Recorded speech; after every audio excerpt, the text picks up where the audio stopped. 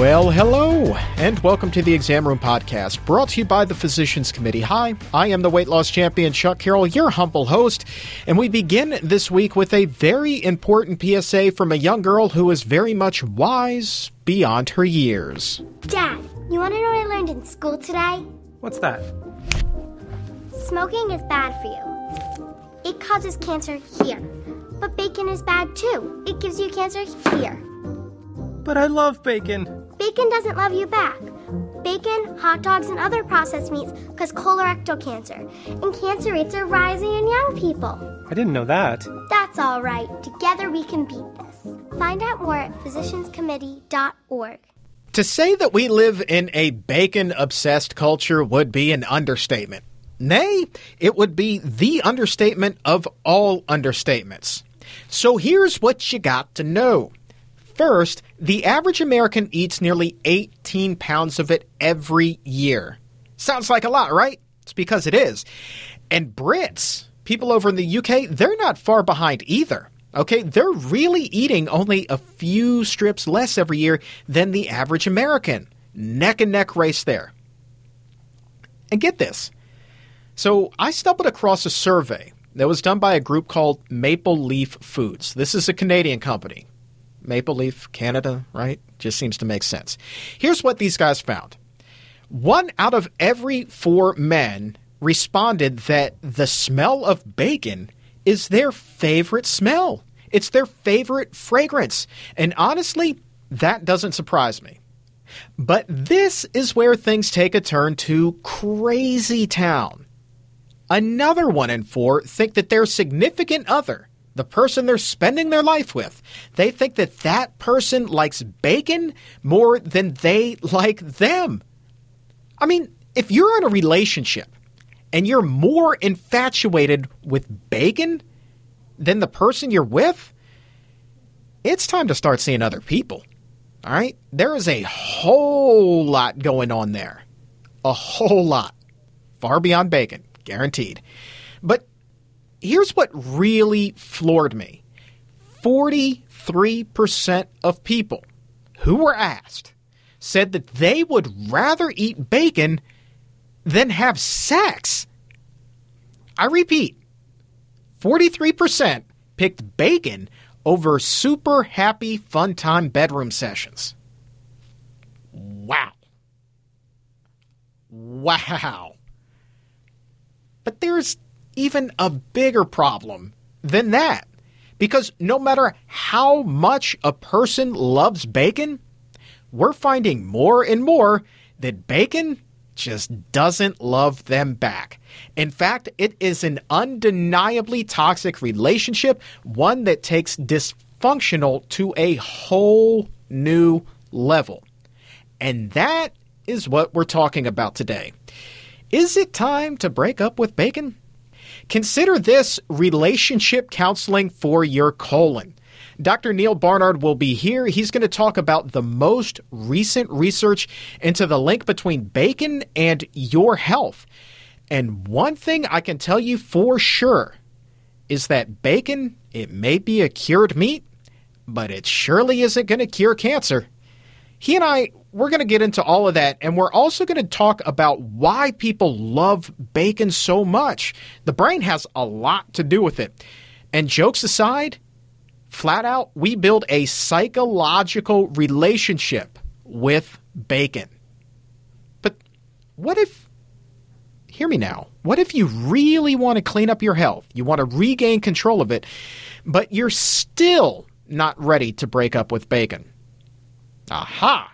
Dietitian Maggie Niola and I will be sitting down to go over some delicious plant-based bacon ideas that will leave your mouth watering. You like bacon and eggs? No problem. You crave the BLT? We got you covered there too. We even have a bacon burger for you to chow down on. Huh? Love it. So good. All of that in just a bit, but first up in the exam room, processed meat relationship expert, Dr. Neal Barnard.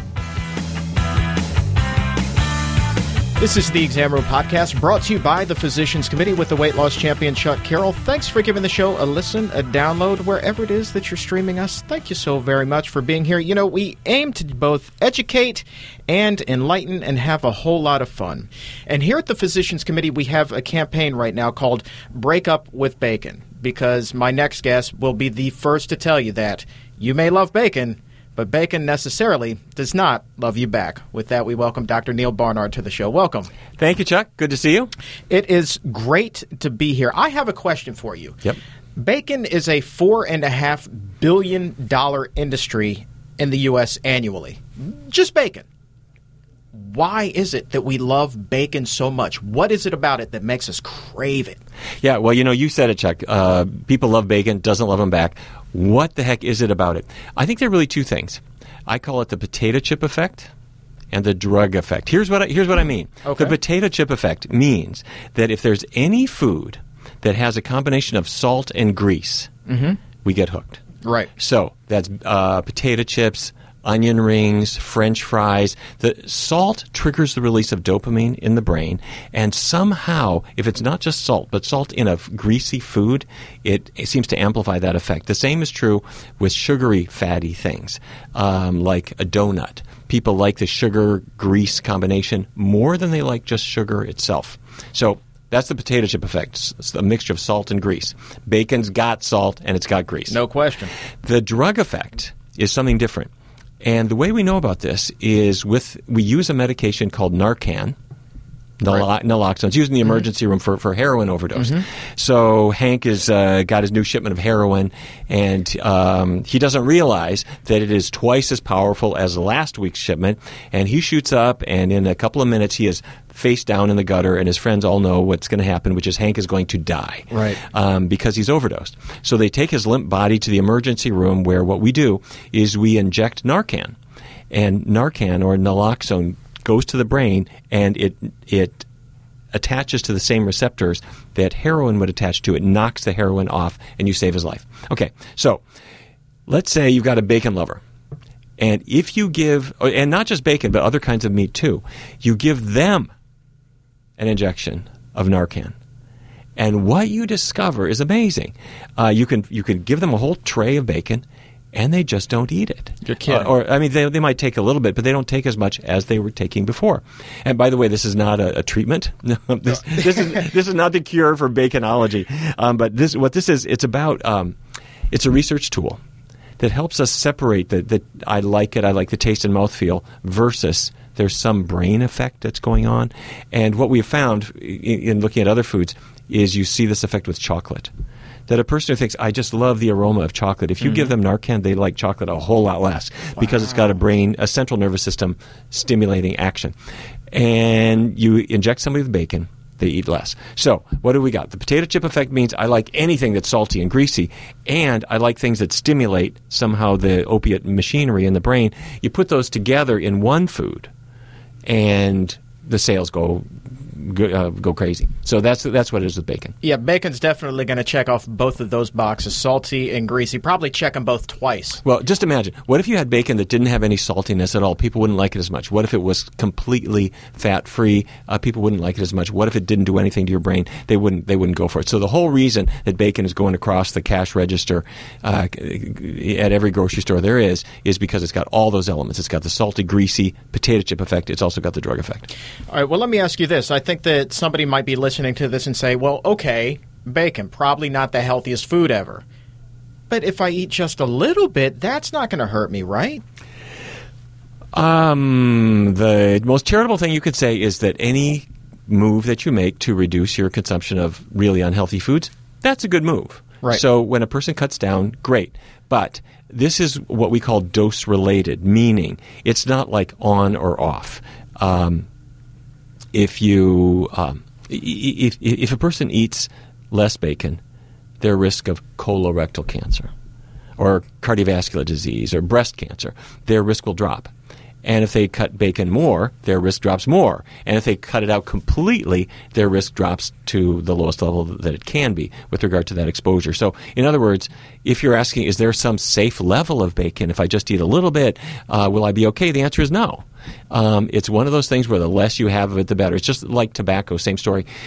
If I cut down to just like a half a pack, is that better than a pack? Absolutely. It's better. But if I don't smoke at all, is that better than a half pack a day? Yes, yeah, for sure. Because people used to say that about tobacco too. Sure. What if I just cut down? Is that good? Yeah, it's kind of halfway, sort of a little good, but it's nothing like quitting. Yeah.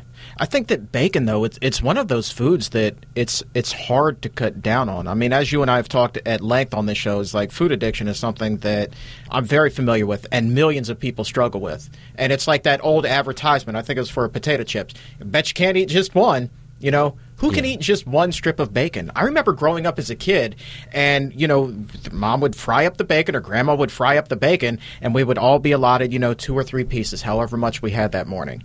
And then there would be a fight over, well, who could get that third piece? Who could get that fourth piece? It's so hard to put down. Don't I know it? It is one of these things that people just crave until you start to look at what it really means. Right.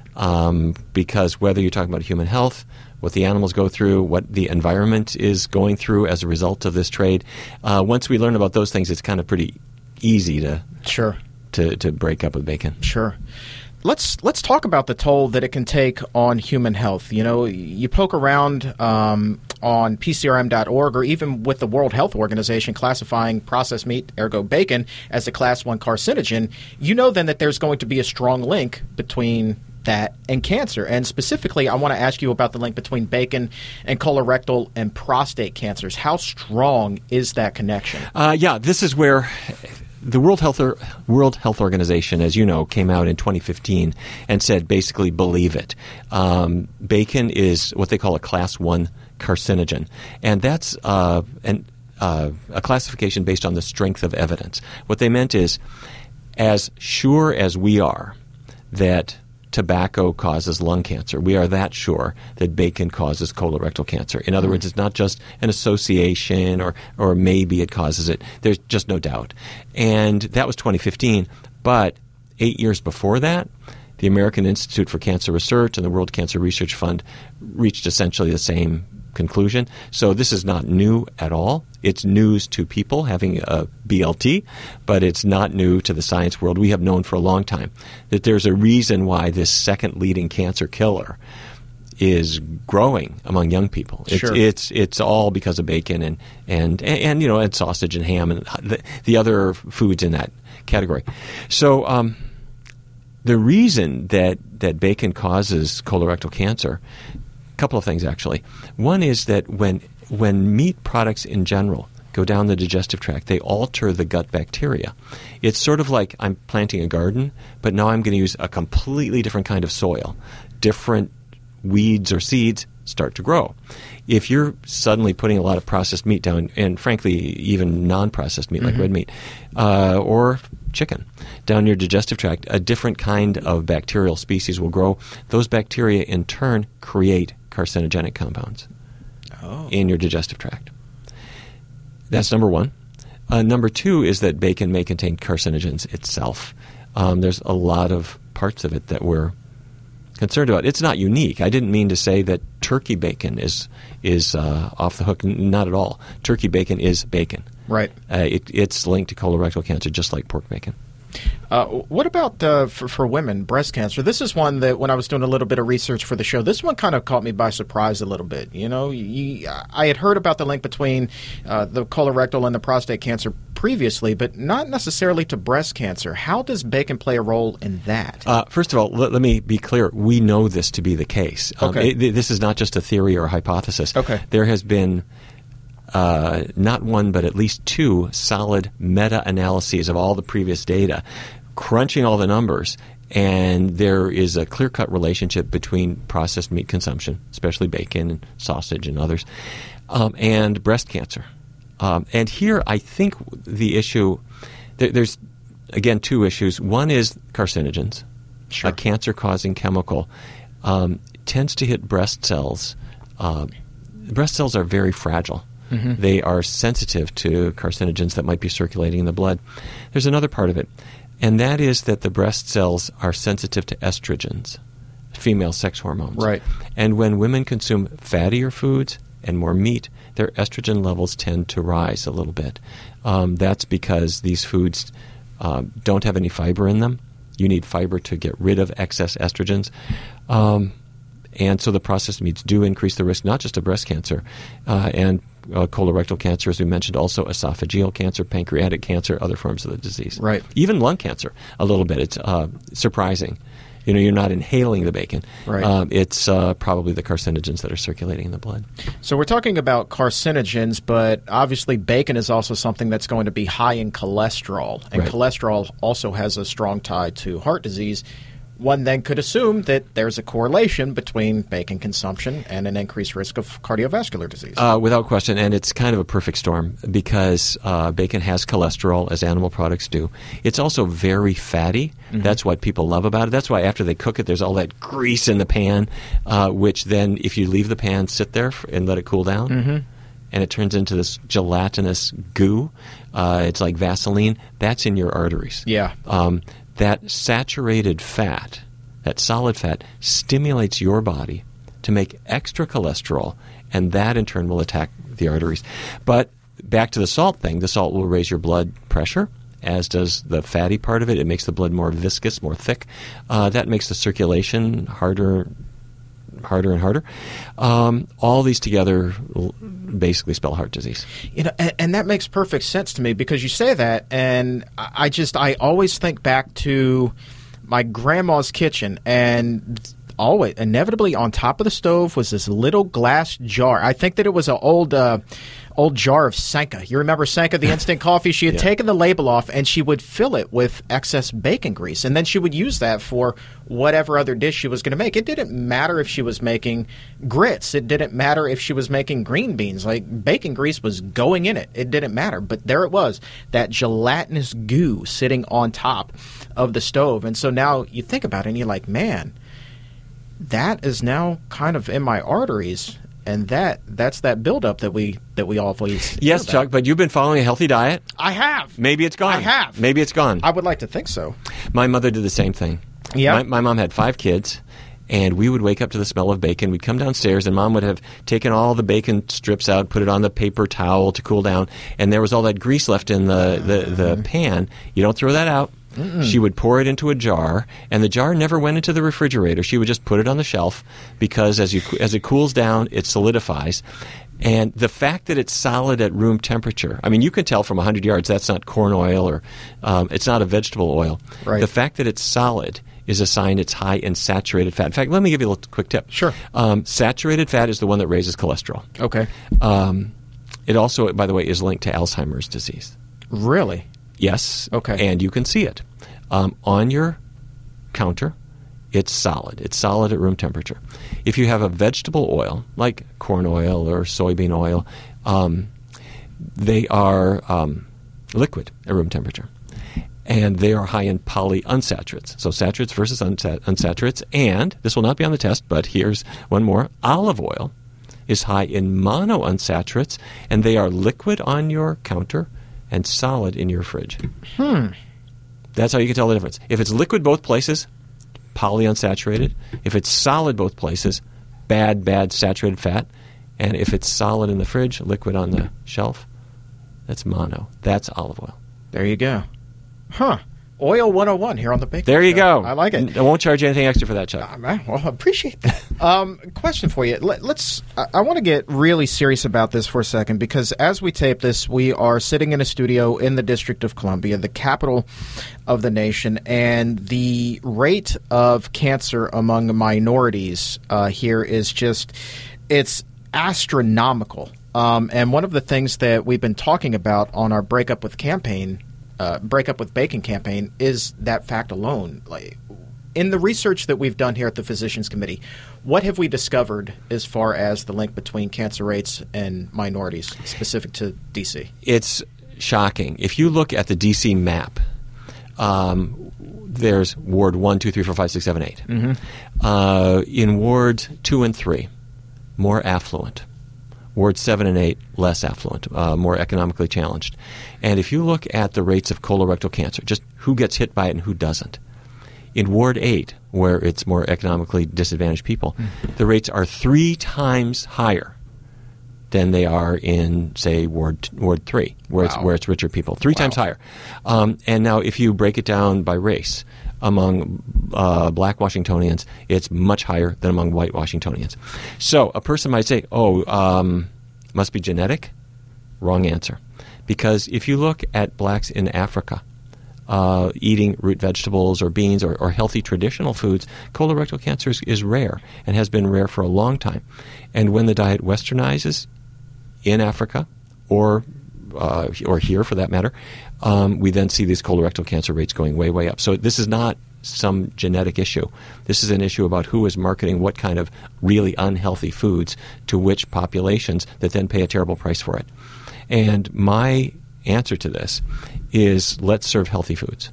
Let's serve them in schools. Let's serve them in hospitals so that wherever a person might go, let's get a message about the fact that maybe we've been kind of hooked on bacon and maybe a person loves the taste and whatever, but you love your kids more. Sure. You love your spouse more. Absolutely. And so if we know that something is hurting us, we're not doing them any favor. Yeah. And if it's hurting them, that's all the worse. So it's time to break up with bacon.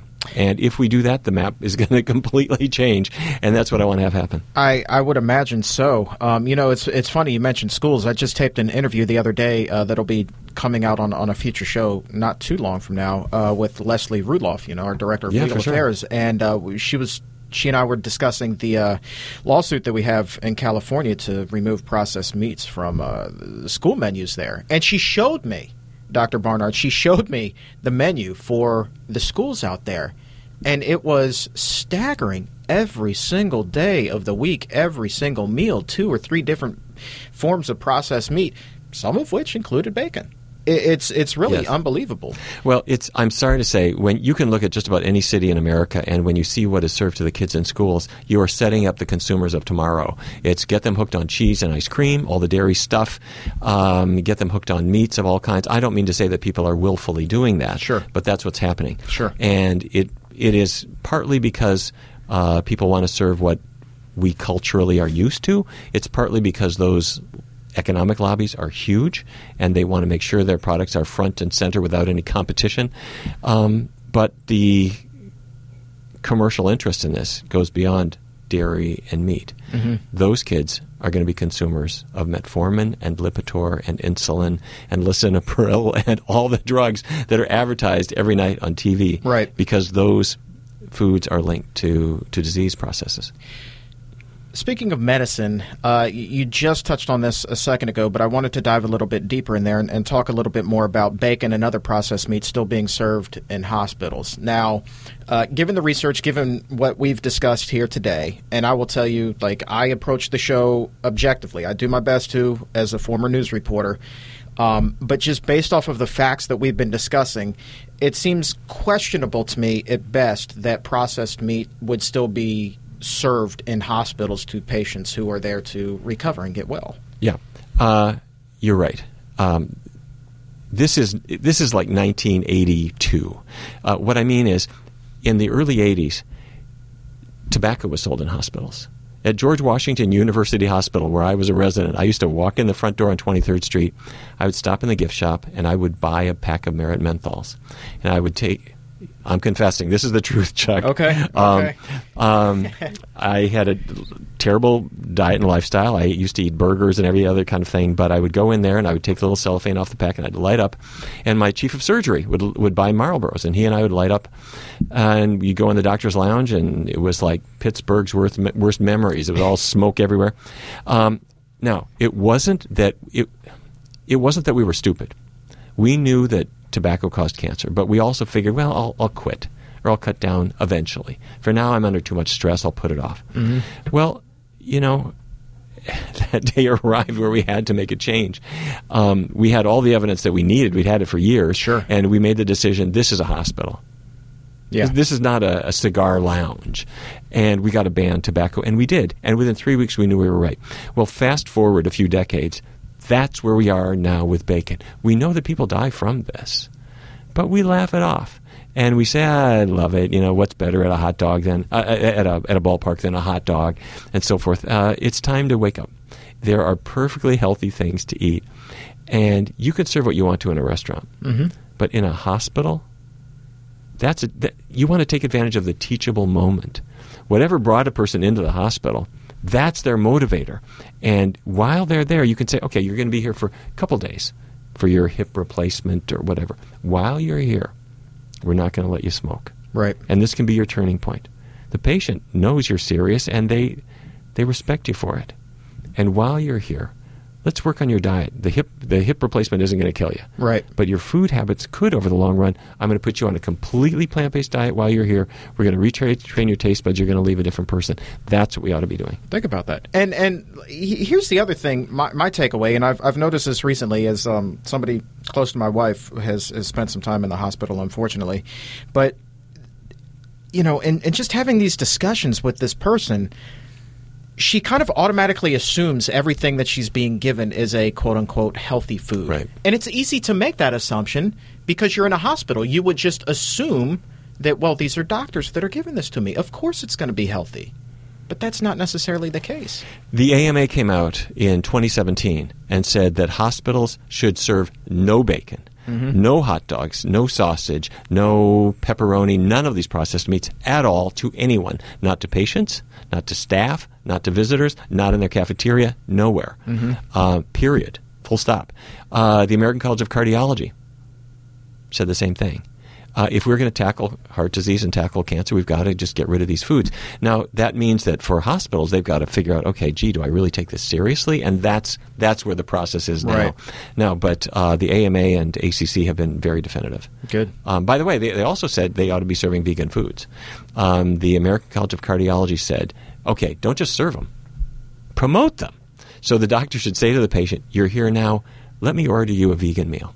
And you can order that in the patient's chart. You say, I want you to do this. These are the foods I want you to have while you're here. And the patients will say, okay, doc. And then they might taste the veggie burger for the first time in their life.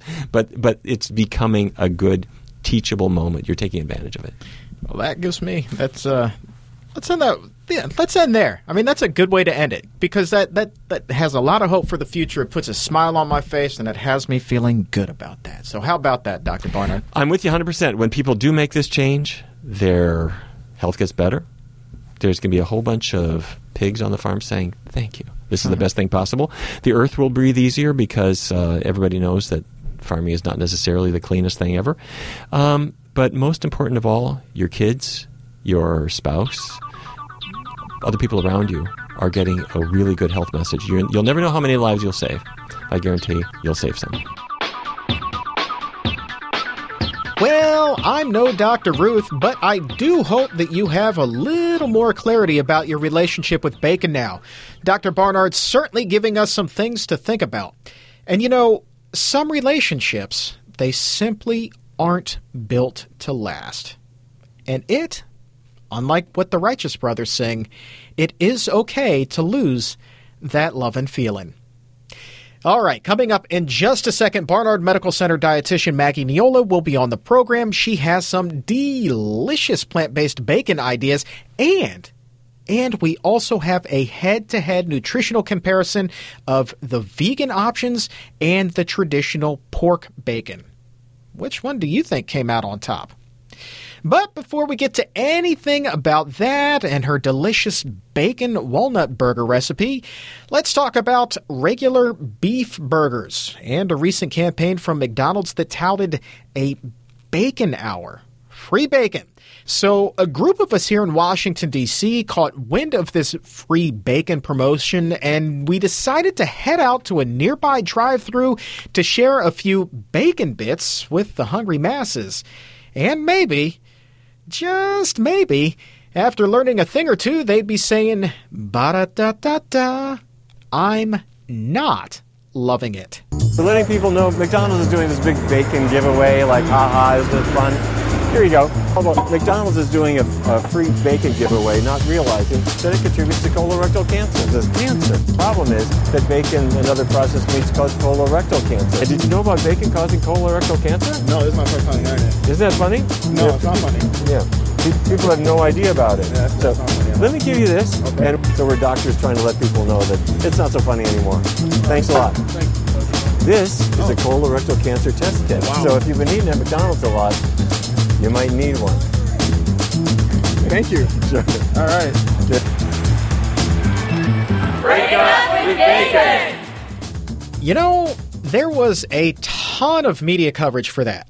It's not every day you drive by McDonald's and see someone carrying a sign that says bacon causes butt cancer. I'm sure their meals were just a little less happy that day.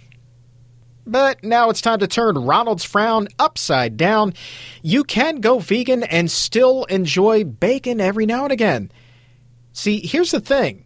What you're about to learn from dietitian Maggie Niola is that bacon is bacon is bacon, even when that bacon is made from plants. Rolling right along here on the Exam Room Podcast, brought to you by the Physicians Committee with the weight loss champion Chuck Carroll. Today's show, bacon. Is it time to break up with it?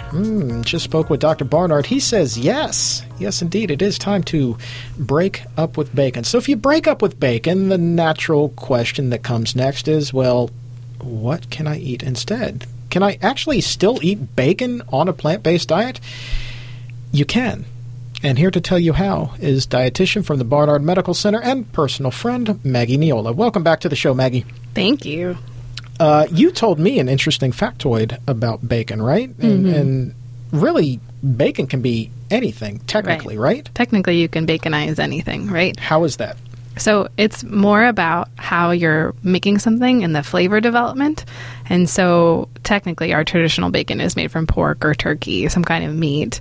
But that lends itself into this salty, smoky, kind of cured product, which you can mimic with plants and baconize them in that way without any meat, of course. So bacon is not specific to, like, it's the process. It's a process, right? Baconizing is a thing. Yes. Okay. Technically, pork bacon is not, like, there's no bacon in a pig. It's the pork loin or something like that, the belly or whatever. Right. So you can make bacon out of coconut, or you can make bacon out of tofu or mushrooms. I guess we'll get into that today. Yeah, we will. I've heard a lot about coconut bacon, and I honestly, until we started putting this show together, had never even heard of it. I'd heard of so many different varieties of plant-based bacons. Coconut was not one. Have you tried that? I have. They're kind of small pieces. They're more like a bacon bit kind of idea. It's not my favorite one, but it exists. It's out there. Does that be something maybe you would crumble and put on top of a salad, maybe? All right, well, let's dive in here to bacon a little bit deeper. You obviously are a dietitian, so you know all about micro, macronutrients, fat, calories, what you should be eating, what you shouldn't be eating. I'm assuming that pork bacon is definitely on your do not eat list, correct? You're right. You're right about that. I have pulled some of the nutritional information for a traditional couple of slices of bacon. The pork bacon that I grew up eating, that so many people grow up eating, that's on top of hamburgers, served with eggs, bacon, bacon, bacon. Well, it's just a bacon-obsessed country. Anyway, it is. Run-of-the-mill bacon. Let's run over some of those nutritional values before we dive into the plant-based varieties. Okay, so in about 2 slices of bacon, 20 grams roughly, you're ending up with 90 calories, which isn't a ton of calories, but all of it's coming from fat, most of it, actually. Let's see here. We've got carbs are 0, proteins 5, so they're getting a little bit of calories from protein. But most of it's coming from fat at 8 grams, 3 of which is saturated, so almost half of the fat in there is saturated, artery clogging, we all remember, and some 20 milligrams of cholesterol. On top of that, there's absolutely no fiber because it's an animal product. Absolutely. Wah, wah. Yeah, but, so you say 90 calories, that's not that bad. Who only eats 2 slices of bacon? That's a really good point. Nobody does. I mean, come on. Like, I remember, we would buy the pack of bacon growing up, and it was like, okay, well, there's 20 slices in here. That's, 5 for you, 5 for you, 5 for you, and 5 for me. And, we would divvy it up. And if anybody went for an extra piece of bacon, they would get their hand slapped, Like, that's, like, people took their bacon very seriously. But I say that because we're talking about 5 slices there. We're not talking about 2, Yep. which is 2.5 times more Yep, than what's yep. listed there. Yep. You know, and so that puts you in the ballpark of 250. Yeah, exactly. Not to mention, you know, all of the sodium. But Oh, yeah. before we get into the homemade varieties, you know, there are store-bought plant-based bacons that are readily available. And if you look at the serving size of these on the back, you'll see automatically you're talking about 2, if not 3 times the serving size, so more bacon. And it looks to me that the nutritional content certainly is you're much better off going the plant-based route. Oh yeah, absolutely. So yes, you can eat more for 100 calories, for example. So 100 calories of this one bacon that's made from seitan, which is basically a wheat-based thing, gives you 40 grams of that bacon as opposed to 20 grams. So you're already doubling the quantity that you can have, but still yielding about the same amount of calories. And that particular product is half the fat. It's 4 grams, none of which is saturated. Of course, no cholesterol, and you're getting a gram of fiber, which isn't a whole lot, but it is something. And that's mostly because this is coming from a wheat-based product, which is just a little bit lower on the fiber scale. Right. Doesn't mean that it's insignificant. It's still really great. So that's one way to make it. If you want to talk, we can go into the tempeh one too. Yeah, let's look at the tempeh one because Okay. you look at the fiber content on there, it's actually substantial. Yeah, so the bacon that's made from tempeh, which is a fermented soybean product, is going to yield 5 grams of fiber, which is a lot. That's a high fiber food. So I always recommend people look and see, does the product have at least 3 grams of fiber or more? If so, it's pretty high fiber food for what's out there. So really like that one. Again, pretty modest in terms of calories and fat, similar to what you had before, with 76 grams as your serving size, which who knows what that is really. That's about 4 times the regular bacon serving size. Right. 4 times that, only 140 calories, 5 grams of fat. So not crazy. And they're really good sources of protein too. So you're getting like 12 grams of protein from that, or 10 grams from the one made from seitan. So that's a substantial amount. Now, there. I feel like we should put a caveat there in that there is still a substantial amount of sodium in each of these products. Yep. Traditionally, what's going to happen is when you make something be like bacon, you're going to be adding salt to it. Right. So that's part of the way that you would baconize something. Yeah. Well, I can't even remember a piece of bacon that is not salty. Even the low sodium turkey bacon that, you know, Mom used to buy and, you know, we would think we were eating healthier. Yeah. Still loaded with salt. Loaded. Right. Yeah. You know? It's a salty food. So you don't want to eat like tons of this stuff. No. But if you really want to go the healthy route, and this is why I love having you on the show, because you love to cook, as you said the last time you were here, and you're daggone good at it. So you can actually make your own bacon at home with tofu. Like it starts literally if you go and you pick up a block of tofu, like that's your base, and you go from there. Yep. All right, what else do we need? So basically you need to make a marinade, and kind of what I mentioned earlier is you want it to be salty, you want it to be smoky, and slightly sweet.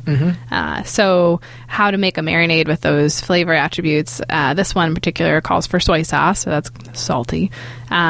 The vegan Worcester sauce and tomato paste also kind of builds that barbecue-y, smoky flavor profile, but even more, you get liquid smoke in there, which is essentially just smoke coming from wood that they've condensed into a liquid. Is that what that is? Yes, and it's in all commercial barbecue sauces. I mean, I've seen bottles of liquid smoke. I didn't realize that was vaporized smoke from burnt wood. Interesting. Yeah. Okay. So again, it's going to give you that smoky flavor profile that you would get in bacon. Okay. So then the maple syrup in there, it's the last little ingredient in the marinade, and that is just going to offer the slight sweetness that people are used to. Sure. So that's going to give you the flavor profile, and then depending on how you cook it will kind of alter whether or not it's crispy versus softer. Depends what you prefer. To yield something similar to bacon, a pork bacon. And I would imagine you could adjust the thickness of the bacon depending on how thick you slice your tofu. Exactly. You got it. You're used to a thin strip of bacon, then cut it thin. But for this one, you do want to use extra firm tofu so that it stays together more so, as opposed to like crumbles. And it's okay if as you're slicing it crumbles a little bit, then you just get bacon bits out of tofu. How long would you recommend to let the tofu marinate?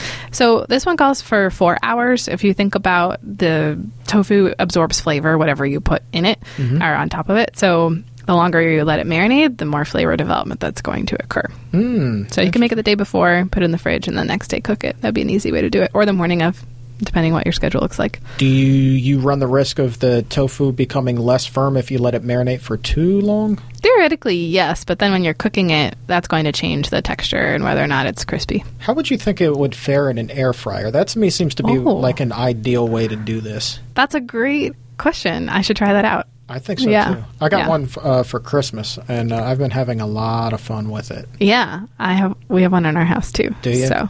Have you done roasted chickpeas on there? Complete side note. We're just going to take a quick little detour and talk about roasted chickpeas and air fryers. I've only tried potatoes so far, but I will try the chickpeas. Let me tell you, get you just a can of chickpeas, drain it, rinse them off, do what you got to do, and then really it comes simple because they're already wet. You don't have to add any oil or anything. That's amazing. You can do really any spice that you want. But I found just being generous with the nutritional yeast. And just like making sure that that's got a nice coat on there, and then you get like these little nacho chickpeas, and they're like so good. Look at you being all culinary. I love it. I know. Like, you guys inspire me. You come on the show. Lee comes on the show from time to time. We'll have other chefs on the show, and it's I'm not sure I'm on your level, but I'm going to try. I love it. And that's easy, too. Oh, my God. Yeah, it's like, you set it, and then 15 minutes later, boom, you've got yourself a healthy snack. Roasted chickpeas. Oh, by the fiber. way, can of chickpeas, 99 cents. A bag of roasted chickpeas in the store, $4.99. Wow, look at you, saving $4. That's right. All right, so that's the easy tofu bacon. You know what I think? That sounds like it would be really, really good with like a tofu scramble. So you can still do bacon and eggs on a plant-based diet. Yeah, tofu scramble. I guess it's a lot of tofu, but hey, why not? It's fun. So it's not going to hurt anybody. Nope, just throw in lots of other veggies in there and got a nice, well-balanced meal. We actually have a really, really good breakfast tofu scramble recipe as part of the 21-Day Vegan Kickstart app. And it's such a simple recipe, and you look at everything that is on here, and it's just like, man, I kind of want to go home and make this for dinner because it just seems like... It seems like it's that daggone good. Yeah. Talk to me a little bit about this scramble. Like, what you had a hand in coming up with these recipes. So, what all are you including in this one? So, for a tofu scramble, it's really simple. Basically, you just want to take that block of tofu and crumble it with your fingers so that it's either small or bigger pieces, depending on what you would want. Like, if you're used to having scrambled eggs with like bigger pieces, then don't crumble it so much. And then again, adding your flavor. Garlic and onion work really well in there. Salsa kind of adds some more flavor and a little bit of liquid. This one doesn't call for salsa, but you can do that. I'm sensing that's a default for you. Yeah, I like to do Southwest? salsa. Okay. You could also do like your typical, red pepper and mushrooms, sauteed. All of those work very well together. But then to make it yellow, like a scrambled egg, you need to add turmeric and or nutritional yeast as well. So that's going to help. Does that alter the flavor? Yeah, it does. Okay. It does a little bit. Turmeric doesn't alter it significantly, but the nutritional yeast would. It's going to make it cheesy. So if you're used to cheesy scrambled eggs, then definitely use turmeric and the nutritional yeast combined. Now, I have heard that black salt can kind of give it that eggy kind of flavor too. If I have you're used to that. but I haven't used it yet. I'm a little afraid. Really? Yeah. Why don't you try it and report back? Okay, well. Okay, cool. Oh, yeah. And then another spice that works really well in here is cumin. Everybody really likes cumin. So I highly recommend using that, too. You just need like a teaspoon, and you're good to go. That sounds really good. I mean, really, really good. You can't make an omelet out of it, but you can scramble it, and it will be delicious. Yep, it's going to be great. What's another one? What else? Maggie. You're excited. BLTs. Yeah. All right. Now, here's the thing. I don't think it's out of the realm of possibility that somebody would say, hey, I could go vegan, but I can't give up my BLTs. I love my BLTs. Good thing there's eggplant. There you go. Talk to me. Eggplant bacon. What is it? Yes. So you have to slice your eggplant very thinly for this to work. You don't want thick eggplant pieces because you want them to be crispy. If you think about a BLT, that bacon on there is always crispy. It gives it a crunch to the sandwich. Similar thing where you have a marinade, and you can either, like, once you've sliced that eggplant, you can either wash it with the marinade, like a little brush type thing, and then cook it in your saute pan, and then continue to add in the marinade a little bit and allow it to reduce as time goes on. So it's not like soaked in a marinade. It's just a little bit in it, taking up that flavor and absorbing out. And then you just flip it a couple times before, and then it'll get crispy. Ooh. Or you could also, again, brush it with that marinade and put it on parchment paper and bake it in the oven kind of at a lower heat until it gets crispy as well. There's a couple methods depending on how you want to do it. Air fryer. Air fryer, yeah. We should try. We need to try that. It just seems like the logical choice to me. I don't know why I didn't think about that before. It's really great. Oh man, complete time saver. Cooks thoroughly on both sides. Good. It's an amazing thing. Yeah. Just like those roasted chickpeas. I know. All right, so this particular recipe that we're talking about, what does it call for? So this one, the marinade is soy sauce, apple cider vinegar, which is really great in barbecue sauces. Like, you'll see that ingredient there often. A little bit of olive oil. You could nix that if you wanted to. A small amount of maple syrup, that liquid smoke again. Right. And that's it. That's your marinade. And then they also have a fun sauce that you could do too, like a sriracha cashew mayo if you wanted to. Ooh, that's taking the BLT to the next level there. Yeah, if you're trying to go gourmet. This one seems like it's that bacon recipe, just sticking on that, not the cashew sriracha sauce. It seems like this one would be a little bit more tangy than it is maybe sweet. Yeah, and that's because of the vinegar. Gotcha. Still sounds good. Yeah, I think it'd be really fun. I mean, but this sriracha cashew mayo, which we found on the internet, and give it, its proper due here. Found this one on ohmyveggies.com. I love that. What a great web address, right? It's really nice. Oh my veggies. Oh my veggies. Sriracha cashew mayo, and you will be doing a segment. Actually, you will have already done it by the time that this interview drops on the local ABC affiliate. And we will be bringing in this particular BLT. So for the people who are listening, we can't just say, hey, there's a sriracha cashew mayo that you can do. Let's talk a little bit about that sriracha cashew mayo. And how to make it? Yes, by all means. Okay. So cashews are really nice because if you soak them and then blend them, they're creamy. And then they work very well to replace something like a sour cream or a mayo because they're a little bit fatty and blend really, like they become creamy. So that's why they're functionally a good choice. And so then this one, in order to kind of add more flavor profile to it, you add lemon juice, a little bit of like soy or almond milk, plain, not vanilla. That would not work here. And some sriracha. So that spiciness is going to give you that nice mayo. So like if you go to the restaurant, for example, and you order French fries, oftentimes it comes with some sort of like fancy mayo sauce. This is basically what you're trying to recreate, but with cashews. Gotcha. It sounds heavenly to me. And honestly, I bet you that this would taste far better than a regular BLT. Yeah. Because it's going to have far less oil in it, too. Yeah, a lot less. You could also call it, instead of sriracha cashew mayo, you could call it sriracha cashew aioli. That's what you would see at the restaurant. Everybody likes aioli. Is that you can charge more because you're calling it aioli as opposed to mayo? Pretty much. I see. But then, let's go down the line. How often is it that you turn on the TV and you see an advertisement, whether it be from, Wendy's or McDonald's or Burger King, we're putting bacon on our burgers and blah, blah, blah. Bacon burger. When I had a burger back in the day, I would get the bacon on it from time to time, the bacon cheeseburger. Yeah. Probably not the healthiest choice. Probably not the healthiest choice, but you know what?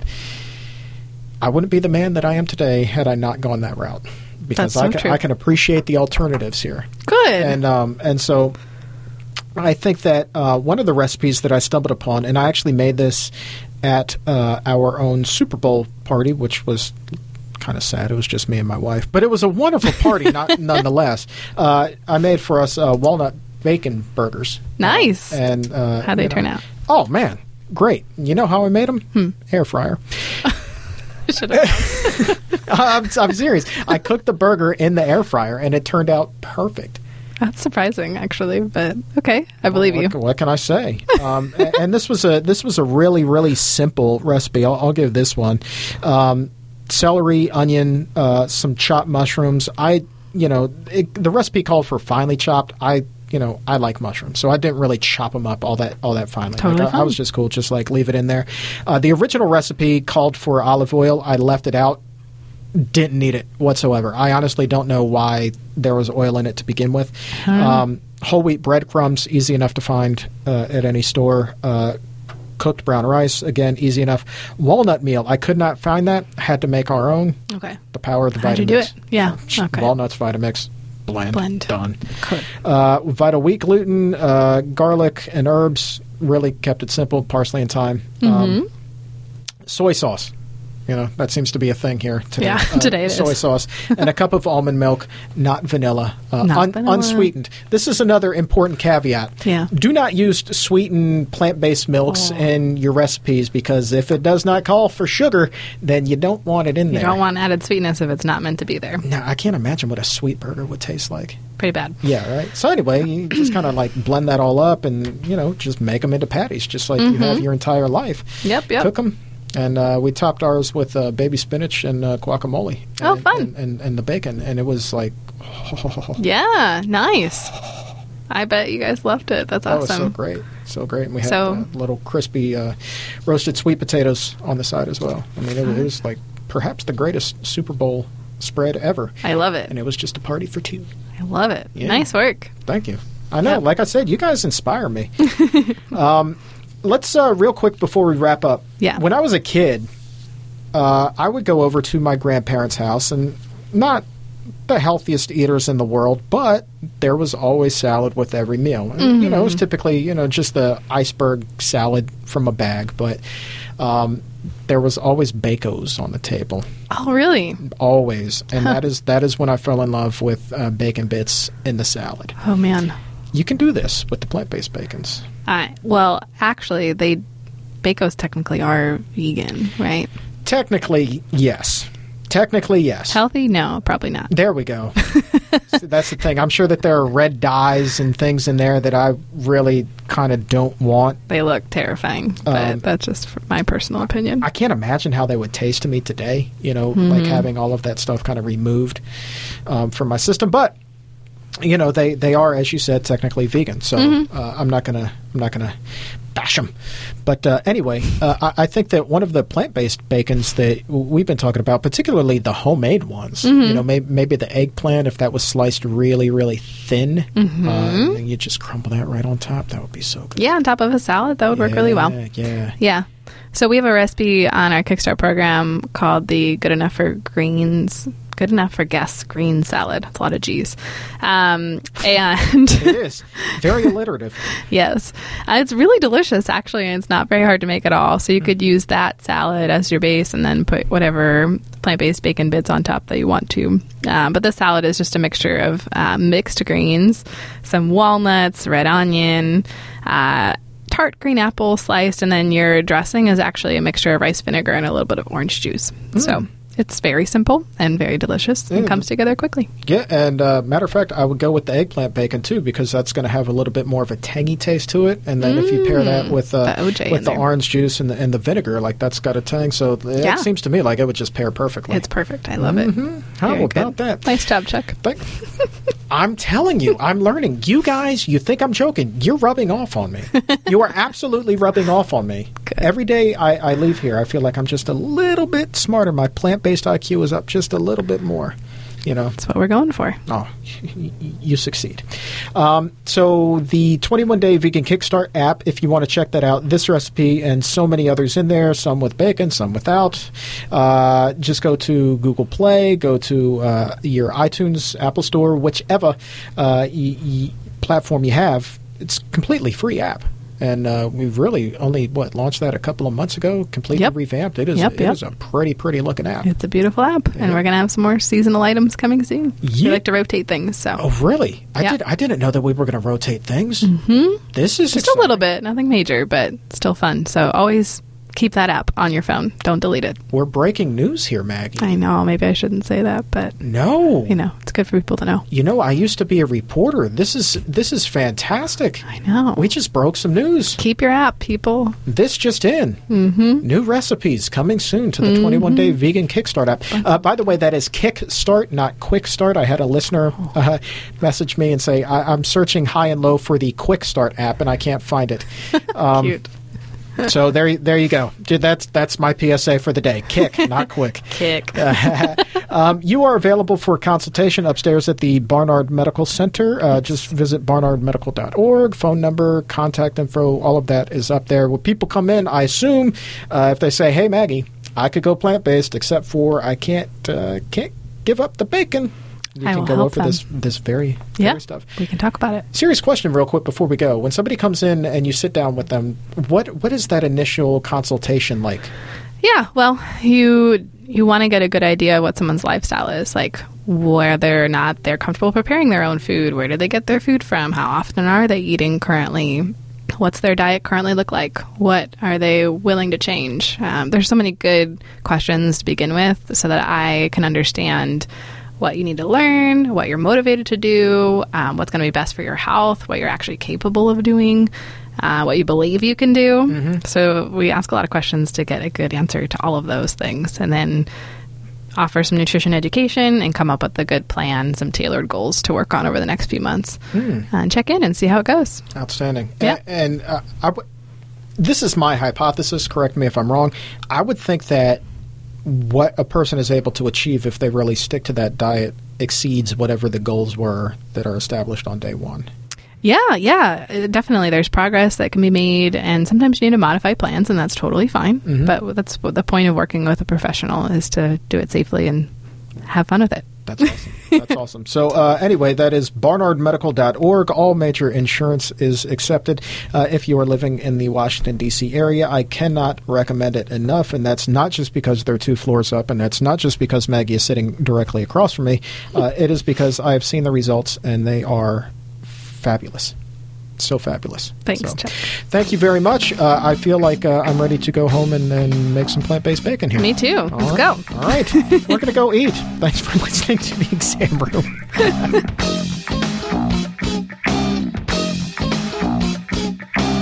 Fun show today, and a well-rounded one at that. We had some relationship counseling with Dr. Barnard, and then we went right into some rebound options with Maggie. We are full service, ladies and gentlemen, breaking up and moving on to something better, something that we can spend the rest of our life with. A couple of quick notes before we wrap things up. Registration is now underway for the annual International Conference on Nutrition and Medicine 2019 edition. I guarantee it will be bigger and better than ever. Dr. Robert Ostfeld, he's going to be speaking this year, as is Dr. Dean Ornish. He is a phenomenal speaker and an absolute rock star in the plant-based medical community. And of course, our very own Dr. Barnard, he will be speaking there this year. Tickets always sell out, but right now, it's early. The conference is July 26th and 27th in Washington, D.C. Still some available, and right now they are available at an early bird discount rate. Yes, indeed. We got your discount for you. PCRM.org/ICNM. That's where you go to get your discount tickets, but you got to hurry because that deal, it's going to be flying away soon, and then those tickets will be full price. And now, here's something exciting. I was told by one of those little birdies who will be flying away, I was told that we might get to partake in the food tasting this year. Going to be bringing that podcast on the road, and holy moly, that's exciting. So here's how this whole thing works. Every year, the food that is served at this conference is second to none. It is extraordinary, the greatest thing you will ever put in your mouth. Just so good. But we always have to whittle it down. So we start with like 100 options, and then we get down to what it is we're actually going to serve over those 2 or 3 days to everybody that attends the conference. So we're going to take the show on the road down to the hotel, and we are going to try all of those dishes. And we're going to have a conversation with the chef, and it's going to be fantastic. I'm going to give you a full review on what it is that you can expect when you go and you sit down with that plate this year, what it is you're going to be eating and how good it tastes. And last year, I'm not even joking when I say I couldn't stand up for a good 2 hours after I ate. I could not stand up for a good 2 hours after I ate because the food was so good, I went weak in the knees. Unbelievably delicious. Last thing before I let you go, if you have not already done so, please go ahead and subscribe to The Exam Room by the Physicians Committee.